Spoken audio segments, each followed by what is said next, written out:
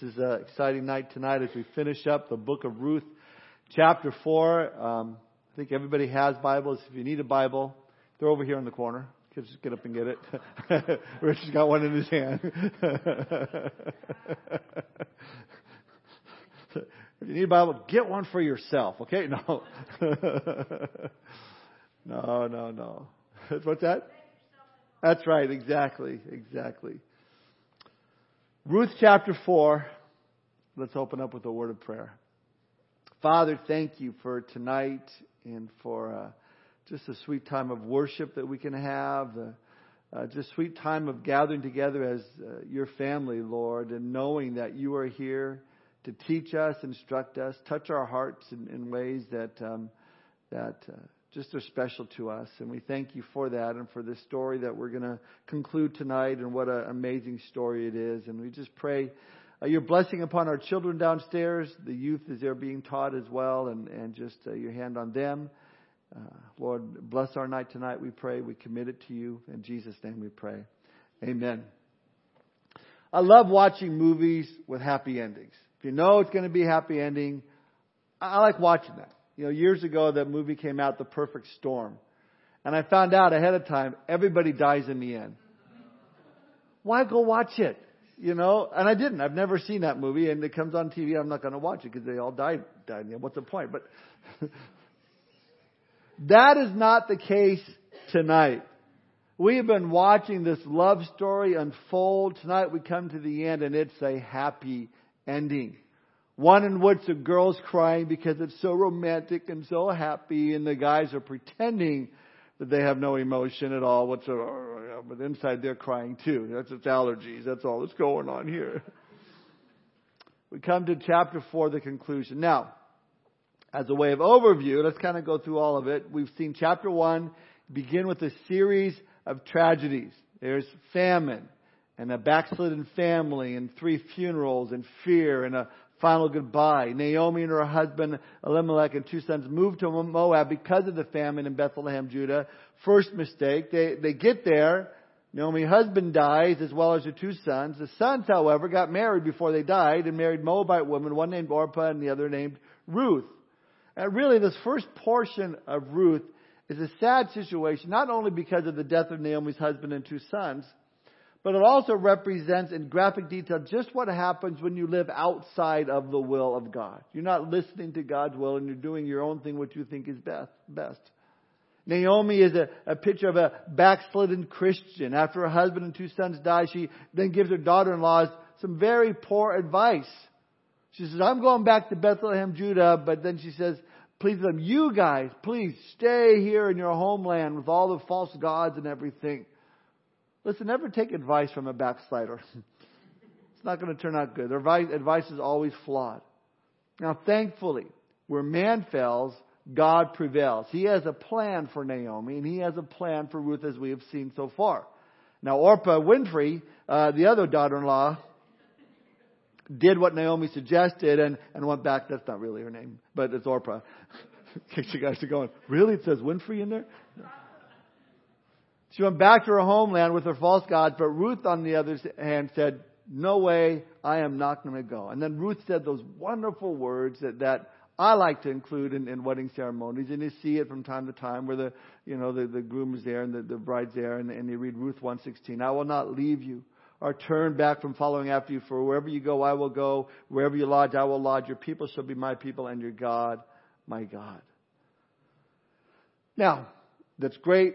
That's awesome. But for Naomi and Ruth, because both their husbands have died, these women now had no way of reclaiming their land. You see, when the children of Israel went in to possess Canaan, the land was divided up among the 12 tribes, but then it was also with allotments to the family. So your family, you get this section over here and you get this section over here. No man was allowed to sell his land outside of his tribe. In case of financial difficulty, a man might be forced to mortgage his land. In cases like that, he lost the rights to it until it had been redeemed by paying off the mortgage, or until the year of Jubilee, when all the debts were canceled away. And I wish we still did years of Jubilee. Wouldn't that be awesome? Amen. Yeah. Apparently, this is what happened to the land that belonged to Elimelech. As women, Naomi and Ruth had no way of getting it back to the land that belonged to their husbands. Now, again, thankfully, where man fails, God prevails. And even though these women were helpless, God had already made provision for them, which began in chapter 2, when we start to see this wonderful story of boy meets girl. Verse 3 of chapter 2, Ruth goes into the fields, and after the reapers, and it just so happened in verse 3 that she'd come to the part of the field belonging to Boaz, who was of the family of Elimelech. And we looked at how nothing just so happens, and God's always at work with His plan coming about, even though we don't see it. We got introduced in chapter 3 to the kinsman redeemer, or in Hebrew, the Gaal. The kinsman redeemer was a relative who protected the needy members of his family. Now, there were 3 things that the kinsman redeemer could redeem or buy back. Could be, number 1, a relative sold into slavery. Number 2, they could preserve the lineage of the family by marrying the widow of a deceased relative and providing an heir to the family possessions. Deuteronomy 25, verses 5 and 6. Children produced from such a union were considered to be the offspring of the deceased man. Number 3, the land that had been sold outside of the family could be redeemed or bought back. Leviticus 25 has that all in there. And it was against this backdrop of tragedy and trials we're introduced to this man named Boaz. He is a kinsman to Naomi's dead husband. And in this short but powerful book, we get to watch as this kinsman redeemer works on behalf of these two poor widows. He willingly exercises the rights and duties of the kinsman redeemer. He makes a difference in our lives and really presents to us this thrilling picture of our great kinsman redeemer, our Lord Jesus. Now, in order to be a kinsman redeemer, he had to have 3 qualifications. He had to, number 1, be a near relative. Number 2, be willing to redeem. And number 3, be able to redeem. Boaz fulfilled all of these requirements. And as we'll see, so did our Lord Jesus, our heavenly Redeemer. Now, being a part of the kinsman redeemer, the person being redeemed, there was a tradition as how to approach the Redeemer. And last week we looked at in chapter 3, verse 4, Naomi tells Ruth when Boaz, the kinsman redeemer, lies down, you shall notice the place where he lies, and you shall go in, uncover his feet, and lie down, and he will tell you what you should do. And then verse 6 of chapter 3, so she went down to the threshing floor and did according to that her mother-in-law instructed her. And now we looked at last time, there was nothing immoral about that. There was nothing seductive about that. It was the practice of that time. We looked at how, Ruth probably laid there, because remember he woke up around midnight, probably laid there wondering what Boaz would do. Would he accept his role as kinsman redeemer? I mean, her heart was already for him, Now, what was his heart towards her? Would he reject her? What was going to happen? And no doubt we talked about last time that as Boaz slept, I'm sure Ruth was like listening to every breath he made. Is he going to wake up? Is he going to wake up? And maybe she dropped something on the floor, tickled his feet, and just wake him up.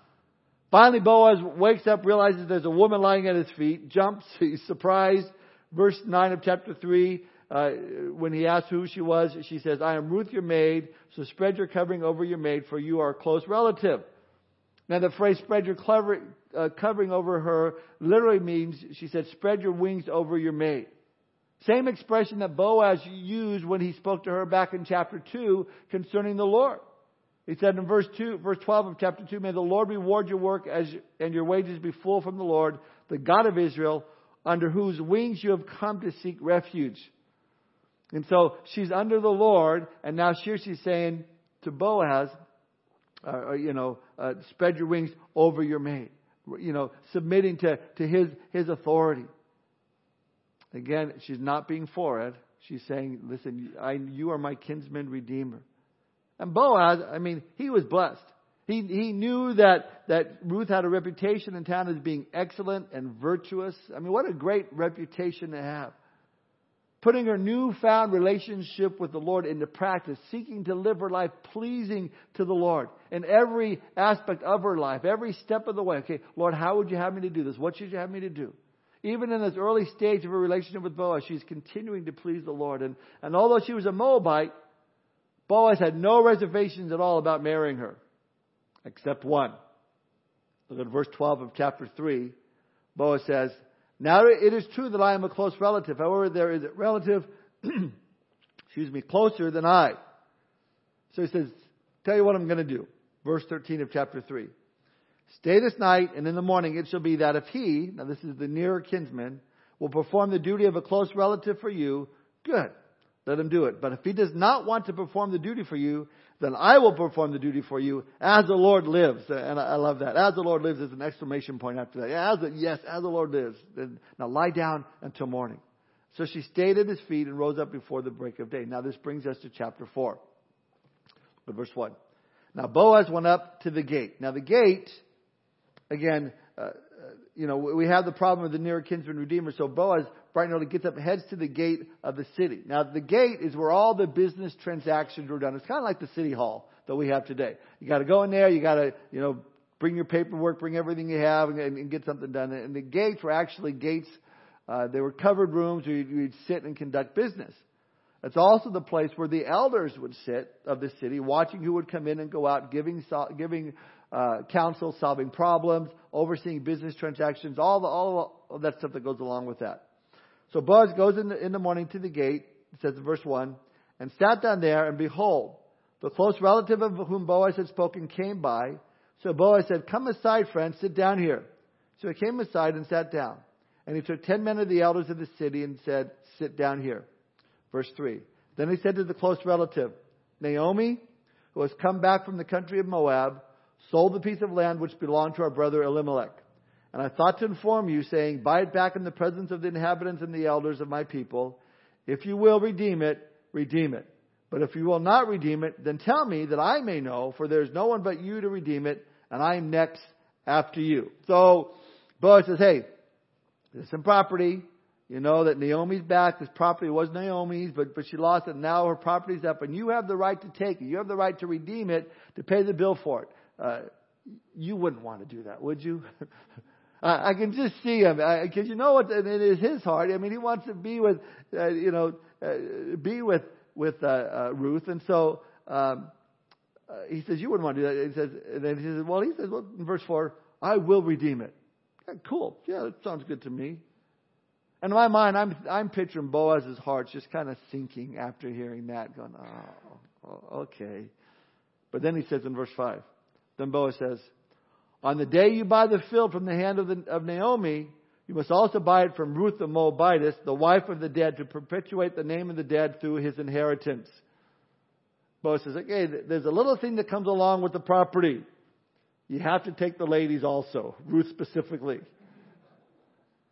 Now, because Naomi was past the age to have children, Ruth would be the one that he would have to take as a wife and have a child through him, so that her children and the property would all stay in the family. So that Ruth's son would be considered the son of the dead husband. That's the way the Redeemer works. So here's Boaz saying, "Here's the deal.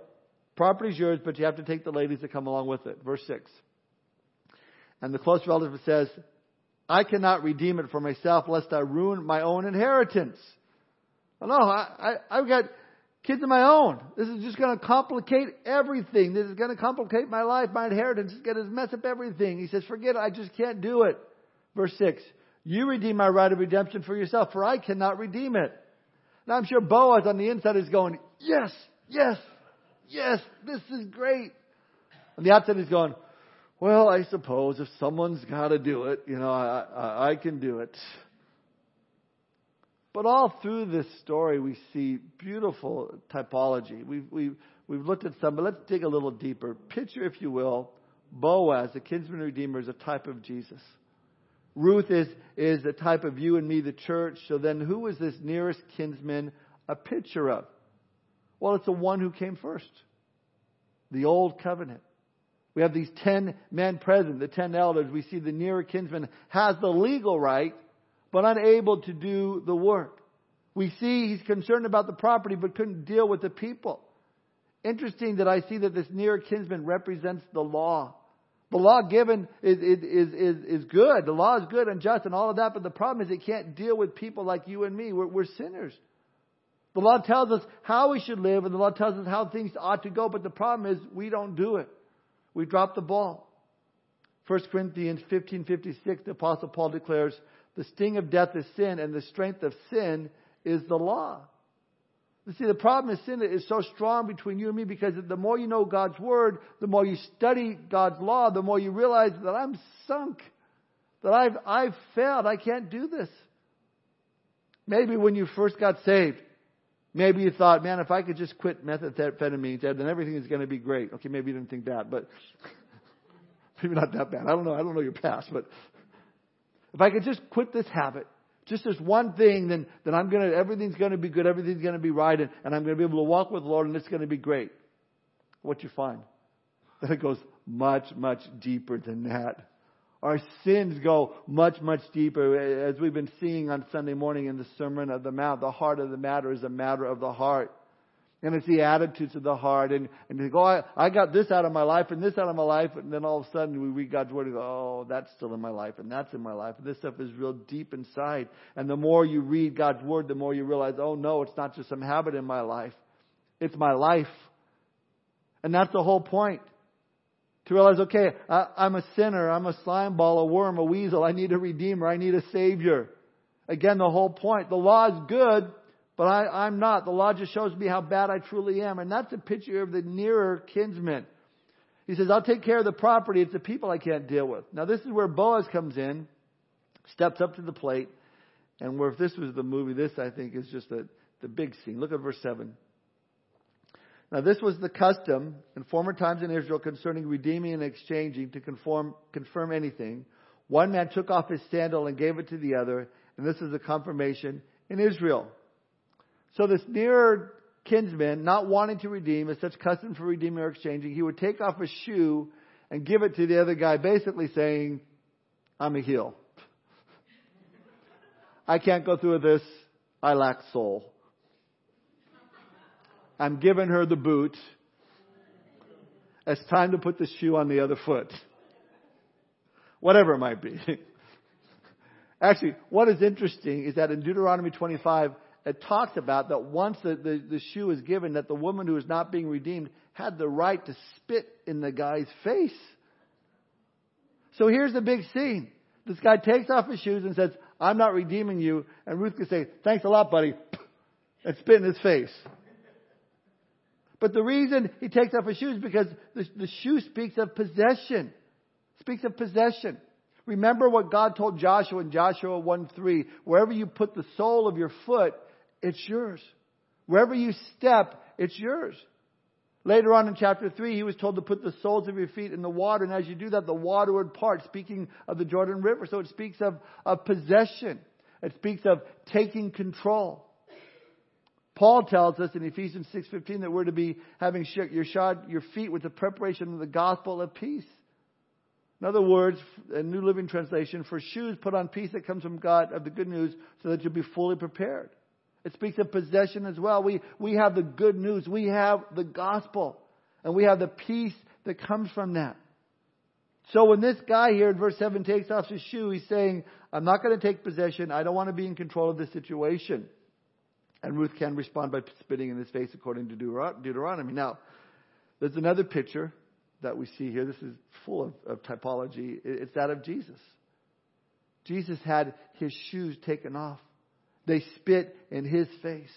The people said, hey, we don't want this man to rule over us. We don't want him to be our Redeemer. And they stripped his shoes and stripped his clothes off and spit in his face. He was a rejected Gael, you see. But again, back in verse 7, this guy takes off his shoe. Now, it doesn't say whether she chose to spit in his face or not. You can decide for yourself, but that's what happened. And so then the kinsman says to Boaz, you buy it. Look now, verses 8 through 10. Therefore, the close relative said to Boaz, buy it for yourself. So he took off his sandal, and Boaz said to the elders and all the people, you are witnesses this day that I have bought all that was Elimelech's and all that was Chilion's and Mahlon's from the hand of Naomi. Moreover, Ruth the Moabitess, the widow of Mahlon, I have acquired as my wife to perpetuate the name of the dead through his inheritance, that the name of the dead may be not cut off from among his brethren and from his position at the gate. I've got her. She's mine, Boaz says. I've got the right to redeem her. I did something that the law couldn't do. The first guy couldn't take care of the problem. Deal with the property, yes, but unable to redeem the people. Legal stuff, okay, but not love stuff. The law couldn't do that. So it's my turn, Boaz says. Same way. Law shows us that we had a need for the Redeemer, and Jesus is that Redeemer. Not that he was a Redeemer. Jesus is our Redeemer. That is, he continues to redeem us. You see, if you're a truck driver, it doesn't mean that you used to drive trucks. It means you're still a truck driver. Jesus is a redeemer. He continues to redeem, calling me to his side and acknowledging me as his bride over and over again, day after day. He's redeeming me and redeeming you. Not just when you got saved a year ago or 10 years ago, but today, saving us from our own stupidity, from our own sin, from our own mistakes, our own weaknesses. He's saving you, saving me. He's our Redeemer. I love it. So Boaz, the kinsman redeemer, stepped up, redeemed Ruth, even as a redeemer stepped up to the cross for you and me, purchased us with his blood that he shed on Calvary. I purchased her, Boaz says, even as Jesus has purchased me and you with his own blood. You are witnesses this day, he says, now verses 11 through 13. And all the people who were at the gate and the elders said, we are witnesses. The Lord make the woman who is coming to your house like Rachel and Leah, the two who built the house of Israel. And may you prosper in Ephrathah and be famous in Bethlehem. May your house be like the house of Perez, whom Tamar bore to Judah, because of the offspring which the Lord will give you from this young woman. So Boaz took Ruth and she became his wife. What a wonderful change that came into Ruth's life because she trusted Boaz and let him work on her behalf. She went from loneliness to love, from toil to rest, from poverty to wealth, from worry to assurance, from despair to hope. She was no longer Ruth the Moabitess. The past was gone, and now she's making this new beginning. She's now Ruth, the wife of Boaz. Same way, we become born again. We get a new name, a new nature. Old things passed away. All things become new. We're now called Christians. We're Christ-like. We go from loneliness to love, from toil to rest, from poverty to wealth, from worry to assurance, from despair to hope. I mean, what a great picture. Look again at verse 13. So Boaz took Ruth and she became his wife. And when he went into her, the Lord gave her conception and she bore a son. Then the woman said to Naomi, blessed be the Lord who has not left you this day without a close relative, that is, without a kinsman, without a redeemer. And may his name be famous in Israel. May the name of the Redeemer be famous in Israel. In verse 15, and may he be to you a restorer of life and a nourisher of your old age, for your daughter-in-law who loves you, who is better to you than 7 sons, has borne him. We used to tell my girls when they were growing up, you guys work harder than 7 boys. We took this from there. So we see a redeemer for Ruth, but also a redeemer given to Naomi through her daughter-in-law Ruth. Verse 16, then Naomi took the child and laid him on her bosom and became a nurse to him. So Naomi becomes a mother to this child indirectly.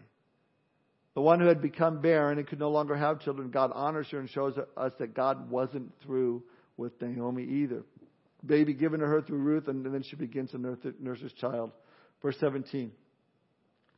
Also the neighbor woman gave him a name, saying, there is a son born to Naomi, and they called his name Obed, which means servant. He is the father of Jesse, the father of David. Now this is the genealogy of Perez. Perez begot Hezron. Hezron begot Ram. Ram begot Aminadab. Aminadab begot Nahshon. And Nahshon begot Salmon. And Salmon begot Boaz. And Boaz begot Obed. Obed begot Jesse. And Jesse begot David. 10 generations from Perez to David. Now this is interesting. Think about this. Who was Perez? Perez was an illegitimate son born to Judah. Remember that story? Tamar dressed up like a prostitute because Judah didn't fulfill his responsibilities over his family. Judah then had relationships with his daughter-in-law, not realizing who she was. But then when he finds out she's pregnant, Judah says, kill her. Until Tamar says, the guy who impregnated me, owns this ring and this staff. And Judah knew that it was his ring and his staff and said, okay, that's me. That's right, Tamar said to Judah, you're the dad. It's an amazing story, but the reason I bring this up is to say because there was this illegitimacy, according to Deuteronomy 23, verses 2 and 3, there had to be 10 generations before the illegitimate child could come into the tabernacle or the sanctuary or the temple. 10 generations had to pass. So when you count these generations here from Perez to David, surprise, surprise, surprise. 10 generations perfectly. So then the 10th generation, that descendant can now go in, and we see that the 10th generation is David. Also means that in Genesis 49, where it declares that the scepter shall not depart from Judah, Even though Judah blew it royally, from Judah is going to come the king. The scepter means the king. And now 10 generations later, that the king, King David, and ultimately the son of David, Jesus Christ. Which means this: the first guy who was the first king of Israel, a man named Saul, who was head and shoulders above the rest of everybody else, a real charismatic type of guy, he was not God's first choice. Because he was from the tribe of Benjamin, and because, there had to be 10 generations that passed. You see, it was God's plan to give His people a king. The Old Testament law and then all the rest, God has always planned on giving them a king, but they wanted one now. They didn't want to wait for the 10th generation where the legitimate king would come from. So God says, okay, you want a king? Have it your way. Here's a Burger King. Have it your way. Here's the king you want. God gave them Saul. And Saul was a disaster. And it seemed like to them at the time, hey, Saul, he's our guy. But they would find out that he was a big disappointment and a real problem. Simple lesson: wait. Wait for God's timing.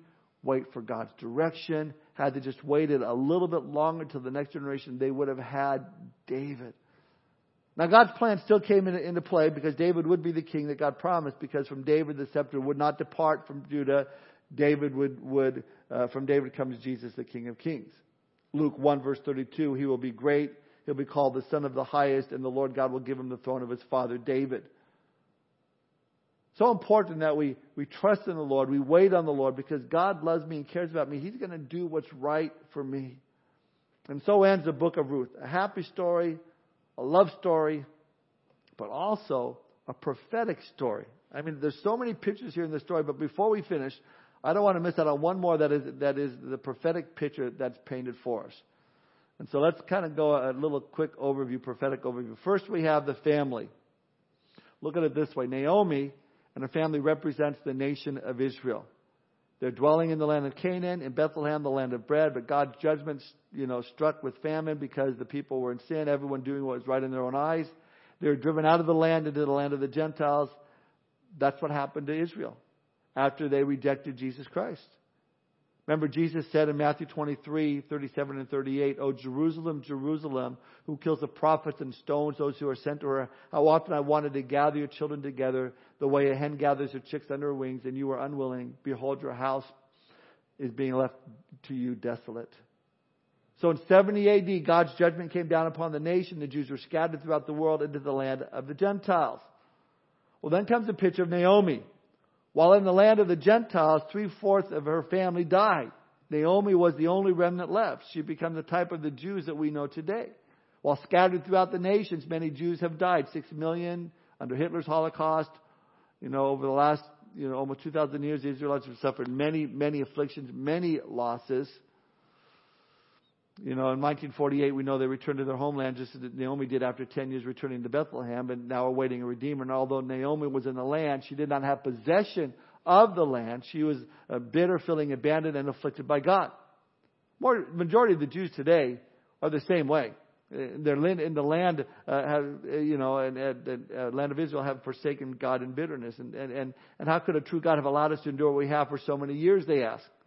But then we have Ruth. Ruth is a great picture of the church. During Naomi's absence from the land of Israel, this Gentile woman was being prepared for a husband.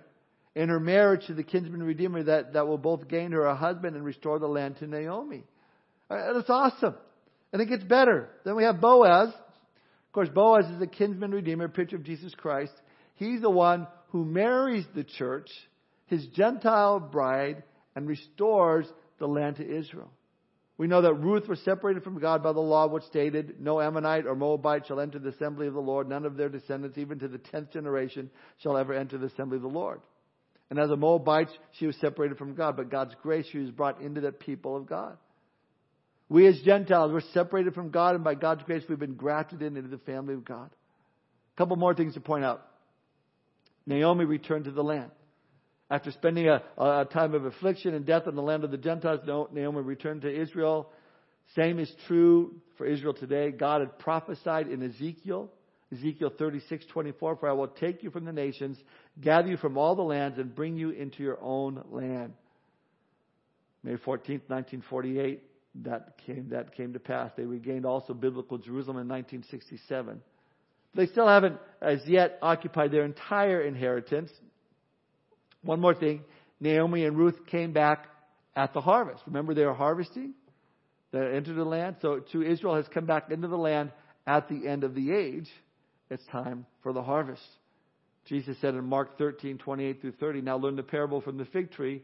When its branches already become tender and put forth its leaves, you know that summer is near. Even so, you too, when you see these things happening, recognize that He is near, right at the door. Truly I say to you, this generation will not pass away till all these things take place. The harvest is near. But there's more. We're not done yet. Then there was the instructions in chapter 3. Ruth followed Naomi's instructions to the T to unite with Boaz. Listen, the Jews have kept the Word of God, our instructions, pure for thousands of years. And by following the Word of God that we come to know how our kinsman Redeemer accepts us. We have God's Word on it. Then there's the tribulation. Ruth spent the night on the threshing floor at Boaz's feet. Note, the threshing floor in Scripture often speaks of the time of judgment upon the earth. We, as the church, will be with our kinsman Redeemer during the dark of night, safe and secure, hidden under His wings. I love Isaiah 26, verse 20. It says, come, my people, enter into your rooms and close your doors behind you. Hide for a little while until indignation runs its course. Church are going to be safely tucked away in heaven during the Great Tribulation. The other kinsman Redeemer, we looked at that already. The relative of Boaz and the rightful Redeemer of Ruth. He should have been able to redeem Ruth, but he could not. Again, that's a picture of the law. He has every legal right to make us holy and acceptable, to redeem us, but cannot. And that's why we have Galatians chapter 4, verse 4 and 5. God sent forth His Son, born of a woman, born under the law, in order that He might redeem those who were under the law. Instead, Jesus, a relative of the law, stepped forward to redeem us. And then finally, the redemption. After the threshing floor, after the wedding, Naomi's land was redeemed back to her. So to the nation of Israel will receive the full inheritance of the land during the millennial reign of Christ. What a great story. It's a love story. And it shows us just how much God loves us and cares for us. That God has got a plan for our lives, a purpose. And as long as we keep ourselves in that place to receive it, then we're going to be able to see what God has for us. It's only when we step out and we go into the land that we shouldn't be going to that we get ourselves into a mess. But if we just stay where He has for us, seeking Him, we know Romans 8:28, all things work together for good to those that are called according to His purpose. Great story. Next week, we have soup night. And then the following week is harvest night. And then the following week, we're going to start another book of the Old Testament. But I'm still praying about which one that is yet. So I will keep you informed over the next couple of weeks so you can read ahead. But what a great story tonight. Let's pray. Father, we thank You for Your love, grace. Thank You for the plan of redemption laid out for us so clearly in Your Word, even in the Old Testament, God. That we see You all throughout, Lord, but we see it so strong in this story of Ruth and Naomi and Boaz and our kinsman Redeemer. And we thank You for that, God. Lord, help us to live our lives pleasing to You, Lord. Help us to look to You, Lord, for everything and trust You, to be relying upon Your Word. Lord, we thank You for Your Word and the power that Your Spirit gives to it to change our lives, Lord, as we obey and read and learn and apply these truths in our lives.